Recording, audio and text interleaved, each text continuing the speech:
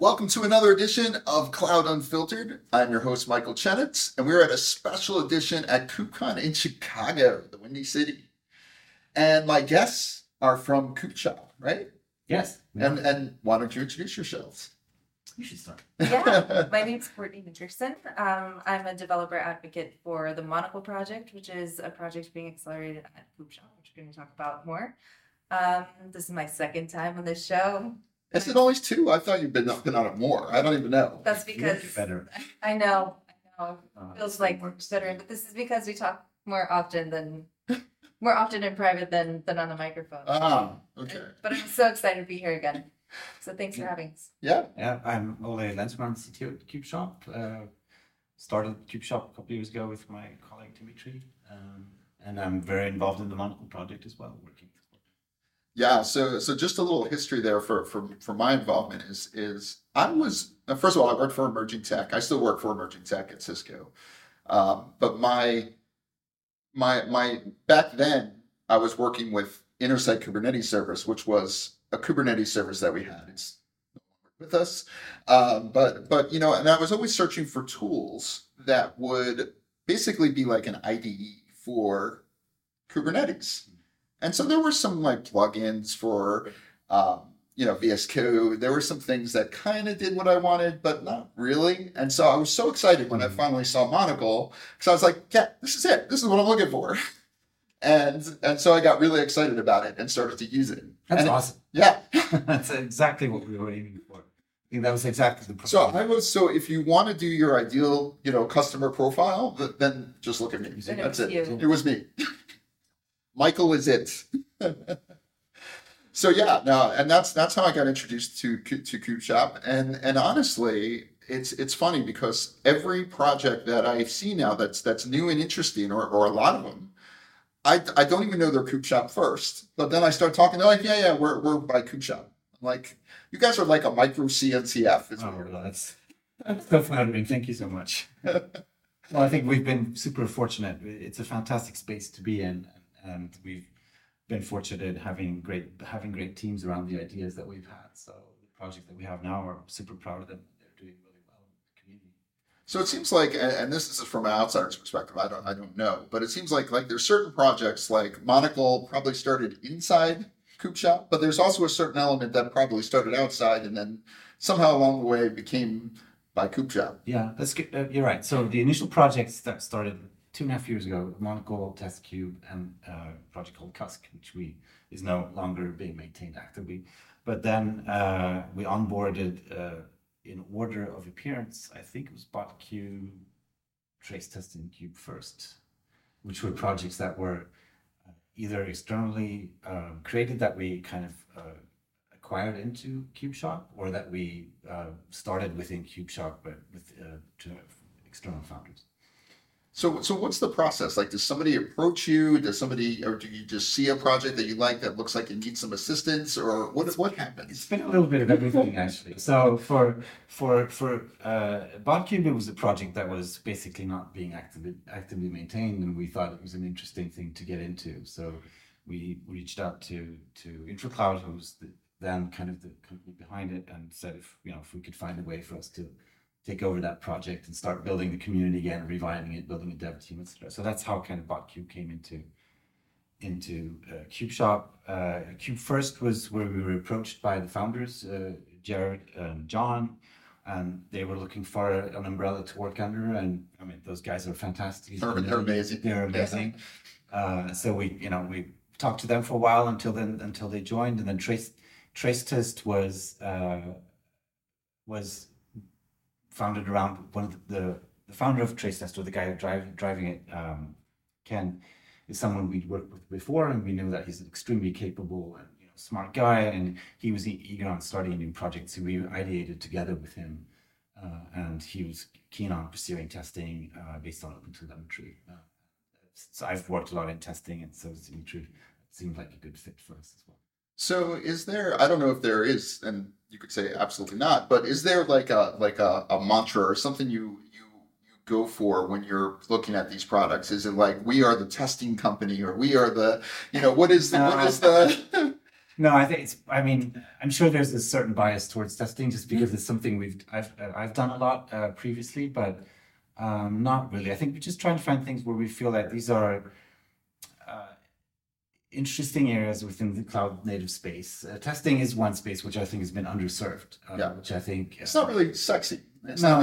It never has been, unfortunately. But there's definitely need for testing. And actually, just walking the floor today at KubeCon, you see more and more booths or companies, projects talking about testing and saying, how they speed up testing or how they improve testing, etc. So I remember we were here in Detroit. There was no one talking about testing except us. Well, I think AI has kind of revolutionized that because they're like, now we could write your test scripts for you, which is kind of true. But it's just like I was talking on the previous podcast how Copilot kind of writes stuff for you, but if you don't know what you're doing in that code first, it's probably not going to do the best job for you. It's just like anything with AI. If your prompt isn't good enough, you don't know enough to be able to prompt it, you're not going to get an output that's even remotely useful. So. Yeah, absolutely. But then also I think as many kind of accelerators or incubators or whatever, however you want to kind of categorize KubeShop, if you firmly believe in the founders like John and Jared for KubeFirst or like Ken for Trace Test, then you'll know that they're going to figure it out, even if the idea doesn't have maybe the perfect product market fit into. They have the drive and the enthusiasm and the expertise and the energy to figure out and find that fit. And I think that's what most guys definitely have. They definitely have no lack of enthusiasm. Absolutely. It shows everywhere, when I was talking to them, and they were great guys to talk to. But yeah, and it's interesting you say that because really the best ideas come from frustration, where you're banging your head on the wall so many times where you're like, okay, I just got to create a better solution for this because I know I can do this better. And it's funny because the reason why it's one of the things that I'm really good at is that I'm very technical, but there's a million technical people out there. But I can explain why something's important to somebody. And what you see with a lot of these tech companies, the ones especially that don't know why they have a product, and there's a lot in cloud native, they sound like great products. They solve a really technical niche, but they still don't know how to sell their product. And the reason is either there's no need for that because it doesn't really solve a real business problem, or B, they just don't know how to talk about their product in a way that makes sense. So what you guys have done though is pretty interesting. Is that I feel like you've looked at it in a way where it's like, okay, here are the problems that we've had, and created all these solutions for it. So that's the way I see it from the outside. Well, it's definitely been like that for Monaco. I mean, I was in the exact same position that you described initially. I was like cobbling together all these plugins and stuff into VS Code or IntelliJ, and it was never really a smooth experience. Exactly. There was always something missing. I felt like this could be so much easier, so much better if it was more an integrated and a dedicated tool. And that's kind of where Monaco came from. And then TestCube was around running tests, just seeing how people trying to run and execute tests and orchestrate and automate with Kubernetes as a constraint or as an opportunity. Sure. It was also not something that someone was really had targeted or looked at, and it feels like there's so much like this could be so much better, so much easier. So it's definitely we've been scratching our own itch when it comes to that project. So what's new in the Monaco world? What's I know Cortney doesn't really want to talk about it, but she will anyway. What's new in the world of Monaco? Well, since the last time we talked, I think we have an entire new policy enforcement pipeline tool that we didn't even have remotely ideated that is now up and functioning and being used actively and adopted. Focus is very much on helping people configure their YAML manifests through providing your developers actual guardrails and guidelines of how and what needs to be configured and how to configure it so they can do that more easily and then shift the rest of the responsibility back to the right where it needs to be to get things into production. And we have more open source tooling. So we don't just have our desktop tool anymore. We now have a CLI. We've got a Git bot so you can actually do pre-commit a validation of everything that's going on, as well as in cluster. We have an admin controller that's coming out to help people test policies and validate their policies once everything goes live. So we're actually covering now not just being a YAML IDE, a YAML focused IDE, which we still have an IDE component in absolutely everything that we do. Because we also just built a VS Code extension. Yeah, so now we have an additional IDE. If you want to keep using your own, which we totally understand because everybody loves their IDE, you don't have to leave yours to come into ours. We've now taken what you need from our tooling and put it into your favorite IDE. So we have a complete set of tools and resources that can be used standalone or integrated together in order to be able to cover the entire policy enforcement pipeline and help people actually make a better experience for your developer when they're getting stuck doing YAML, which isn't actually something that they initially thought they were going to do when they went to software engineering, right? But with the growth of Kubernetes, it's something that now they've taken on. And if in your DevOps pipeline, you already had problems with communication between dev and ops, that problem has now scaled just as everything else has. What we're trying to do is helping people bridge the gap between those two workflows and make it a lot less painful and make it easier for people to communicate and collaborate and configure. You could have just said there was nothing new. Nothing new, right? There it is. That was the summary. So I have questions about that. Right. So first of all, for people that don't know out there, Monocle is both open source and there are some cloud version too that is, a closed source component. So which pieces of that, like we talk about this policy-based workload, is there elements of that in both? Is it, how does it? So the cloud version is the policy management console. So that's where you go in and you define your policies using a visual tool, and there's hundreds of rules that you can pick from to kind of create the custom policy that you want to enforce for your code. And those rules are the same that you'd see in other like security policy tools like KubeconNA or OPA, etc. So it'll be immediately familiar.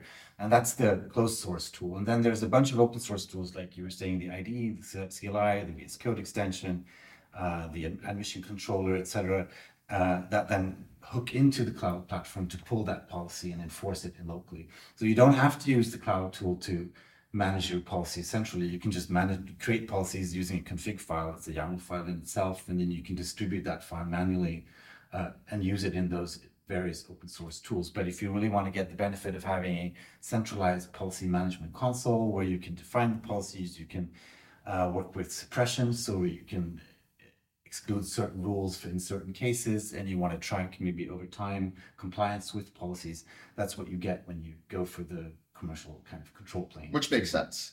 Yeah, because when you think about it, I mean, for me, when I'm testing stuff, I want a desktop, something like a Monocle. But once it goes into production, you want to be able to scale these things and look at it, and it should be something centralized where you want to look at these things.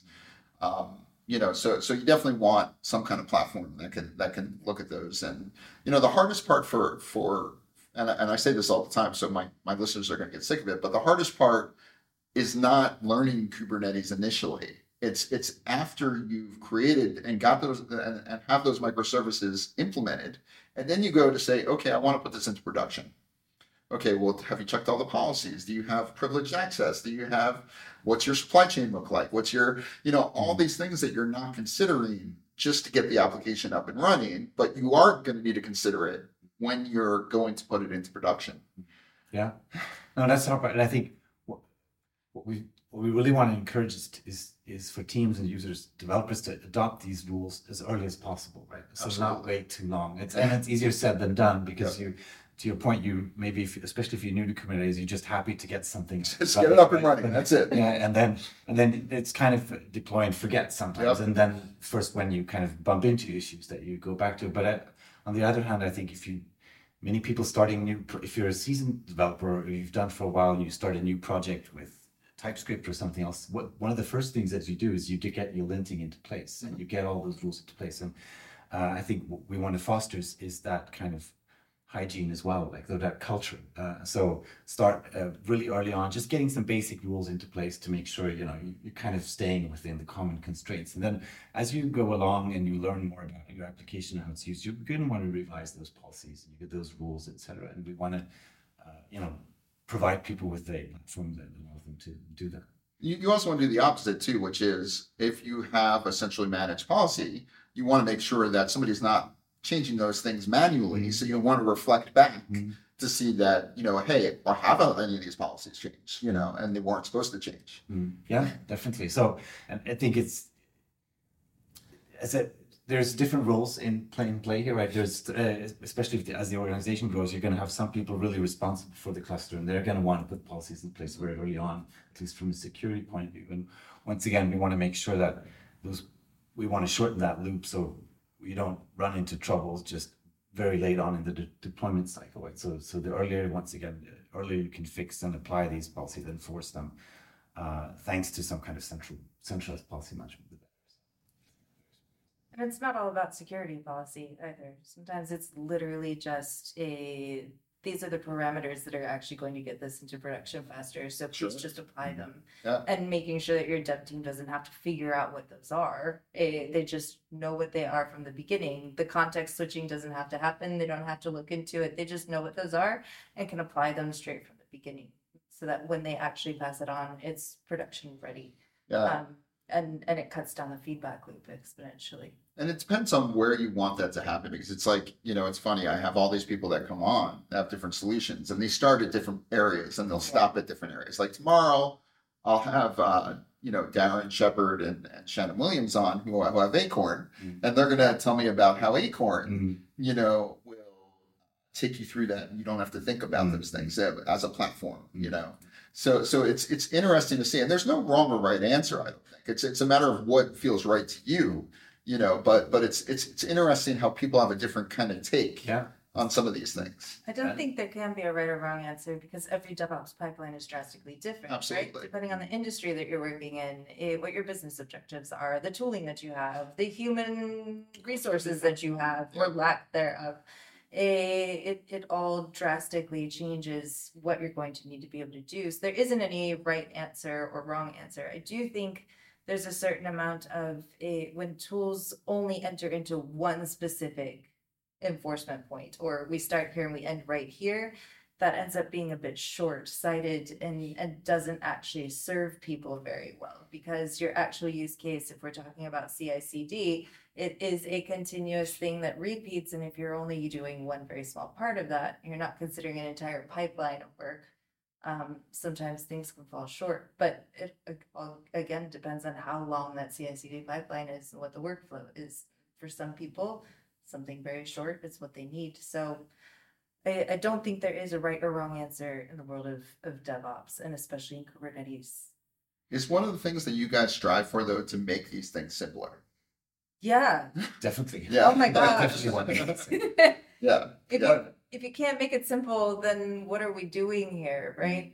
It's not sustainable. If everything continues to stay that complex and so complex that nobody knows exactly how to do it, it's unsustainable. That's how you end up with cloud bills that are tens of millions of dollars, and all of a sudden people are going, why did we do this? That's not sustainable. It needs to be easier and a lot more straightforward earlier on, so that the entire team can now be more productive, and then you can actually take time to decide where you're going to allocate resources and cut down costs, because if it doesn't get easier, then you're not actually making your business objective. There's no revenue on that end. I love that, though. I mean, because I often, and I think we've even talked about this, I often think about the complexity of the ecosystem and somebody coming into this and just saying, hey, I heard about containers. I need to get this thing called microservices up because my CTO is telling me we need to containerize everything.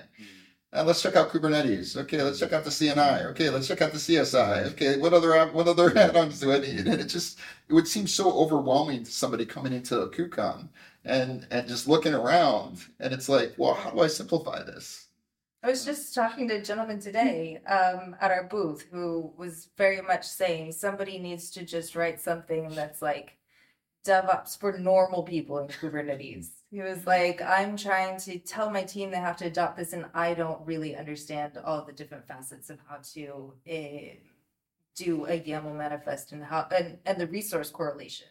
And that was his thing. He was like, I'm trying to get my team to adopt this, but then we do something and I didn't really realize it was going to affect these other resources because they were just getting started. So if you don't get to a point where you make visual tools and things that make it easier to see how things are going to affect one another, at some point it becomes too heavy of a lift. Well, I think especially with policies, which is something that, as we were saying earlier, something you want people to adopt as early as possible in the life cycle. You want to make that simple. And I think today, many people maybe are aware that there's such a thing as policies, and then they think of security, and they think, oh, this is messy, and I'll do that later. Yep. And later never happens, and then and then something bad happens because you haven't done that. So we definitely want to simplify and lower the barrier for teams to start using policies and help them along that journey and show them that it's not that hard, and that doesn't mean that you have to adopt new tools. You can stay within your existing tools and your existing workflows, etc., and integrate the policy enforcement as it works best for you. Yeah, it's interesting. I have a friend that works at Slim AI. And she was telling me that they analyze all the containers, all the time, and the amount of containers that are configured improperly or have vulnerabilities is just astounding.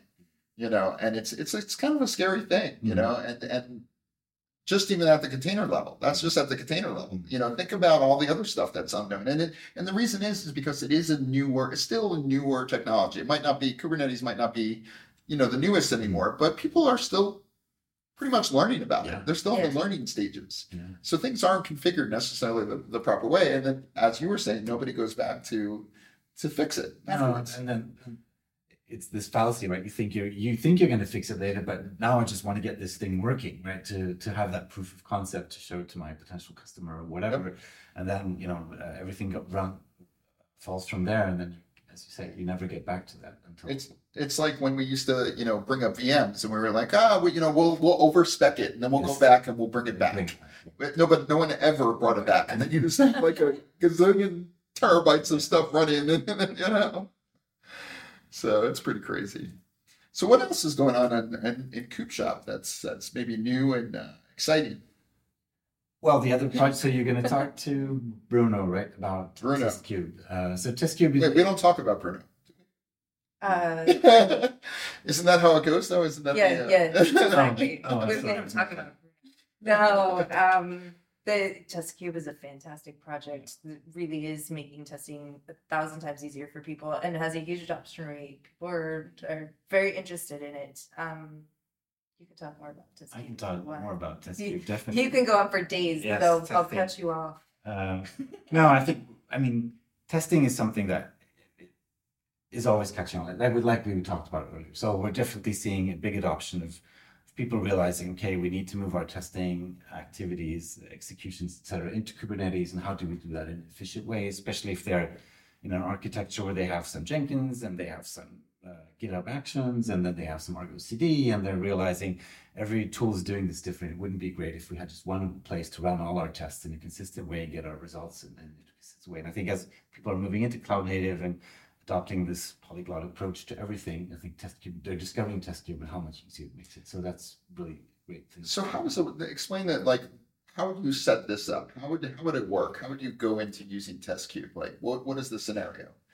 Well, so it depends on where you start, obviously. But so let's say today, if you're using a CI/CD tool or multiple CI/CD tools to run and execute your tests, what you do practically is to configure those tests to be run by TestCube instead, and then trigger the TestCube from your CI/CD tool. And in that way, you'll get a consistent way of running tests, and you'll have one place where you get all your results, regardless of how those tests was triggered. And since it's Kubernetes native, it'll also allow you to run tests in response to events happening inside your clusters. So you might say, hey, run these tests whenever this deployment gets updated, no matter how it gets updated, right? I mean, you might be doing Argo, you might be doing manual deployments, etc.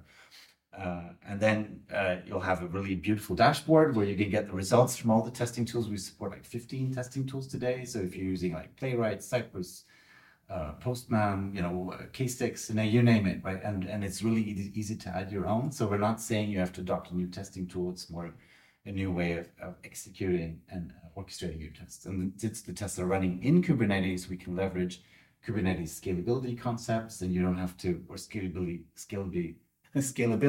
to run large numbers of tests. We have users running hundreds of tests in parallel, so we can do that thanks to Kubernetes. So there's just a lot to gain from piggybacking off Kubernetes and Kubernetes infrastructure and paradigms when it comes to testing. So. Yeah, and I go back to, that's like the last thing people think about. It's like, even though you still have, nowadays you have, well, I don't know if it's still popular, but test-based development was the thing. Yeah. I don't know if we're just away from that. TDD. Yeah. Well, I think it's still there for when it comes to maybe like unit testing, etc.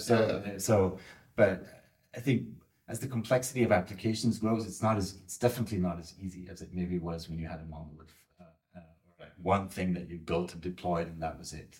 But I mean, it's also, like we were saying, there's room for all kind of approaches, right? Yeah. So I'm sure there are teams that are doing TDD and they are contract first and they're doing all that goodness, and all honor to them. But I think a lot of people today are just migrating into Kubernetes, and they have a bunch of tests that they want to run, and how are we going to run these? We don't, and there's just a bunch of constraints showing up where they're unsure, and that's where testing can really help. So. That's awesome. So what do you foresee in the near future? Is there anything that you haven't done yet that you want to do or you want to get into, or maybe we can't talk about that, but are there areas that you want to get into? I just want to take a nap at some point. The last 6 months have been intense. Well, I think it's always a challenge in your space. There's so much new cool stuff happening, and there's new opinionated ways of doing things, and so I think right now we're just trying to double down on what we have and maybe not get too distracted by everything out there, but of course still trying to be inspired or learning and adapting to how people want to build and deploy applications. But I think KubeShop for now is very focused on the projects that we have. That's awesome. So I'm going to ask one last question. I'll have both of you guys answer it. We are at KubeCon. So what is it that interests you? What is it that, you see and you're like, okay, I've really got to learn more about that? Or maybe it's something that you just like at KubeCon. Maybe it's just talking to people. I don't know. But what is it that that really interests you this year? Go for it. Oh, okay. Well, just talking to people around how they use or perceive our projects is super interesting, because it's always, you just get a different perspective, right? That's how you're using it, or that's the problem it solves for you, and that's so great feedback. Always, sometimes it could be, why didn't we think of that? But it's also good to think about it. But then also, like I was saying earlier, just seeing how testing is being more talked about, and it's something I go around actively seeing, kind of trying to see is how's kind of testing permutating into the Kubernetes and cloud native world, which is, I think, great for us, and it's also an opportunity for us to learn to evolve those test related problems. Awesome. That's me. Cortney, I'm not leaving you out of this. No, I've actually had quite a few very interesting hallway track talks about truly the culture that's going on in people's companies, whether it's the culture of their development team or how people are collaborating or not collaborating to do certain things. That's always fascinating to listen and participate in those conversations, because you suddenly realize, oh my gosh, everybody's truly having the same human issues. Because a lot of times we get so caught up in the tech and geeking out about all of the engineering that's going on, and how cool is that? We just built this. But then when you're actually having a hallway track type of talk, people are really talking about the human issues that they're still struggling with. And obviously working in DevRel, that's something that is constantly coming up, but being in a space like KubeCon where the community is truly so welcoming and open, people actually open up and get very vulnerable about how they're struggling to manage their team, and that it actually has an emotional effect on them because they don't know how to make things better, or I'm really truly searching for a tool that can help my team do this because it's too big of a lift for them, and I don't know how to help them do it. And I think that at the end of the day, that's truly the value that comes out of these types of conferences, is people getting together and actually connecting on those types of levels, realizing that it's not all about the tooling. There are other things going on in the background that everybody's struggling with. Yeah, and by the way, I heard that you killed it this morning with this, or not this morning, this weekend with this presentation. So that you did amazing. So And Thank you so much. My co-presenter here who Didn't show up. didn't show up. I missed the connecting flight. That's okay. These things It's happen. okay. These But, things happen. but happen. she worked it out. And now She we've did great. co-presented, so Yeah. we've made up You did for it now. Yeah. Yeah. So congratulations on that. I think Thank it's you amazing. so much. Thank you. And thank you guys so much for coming on. I think Thanks for you know having us. I always enjoy having you guys. Oh, Great to be here. looking forward to the next one. Yes, Yes. absolutely.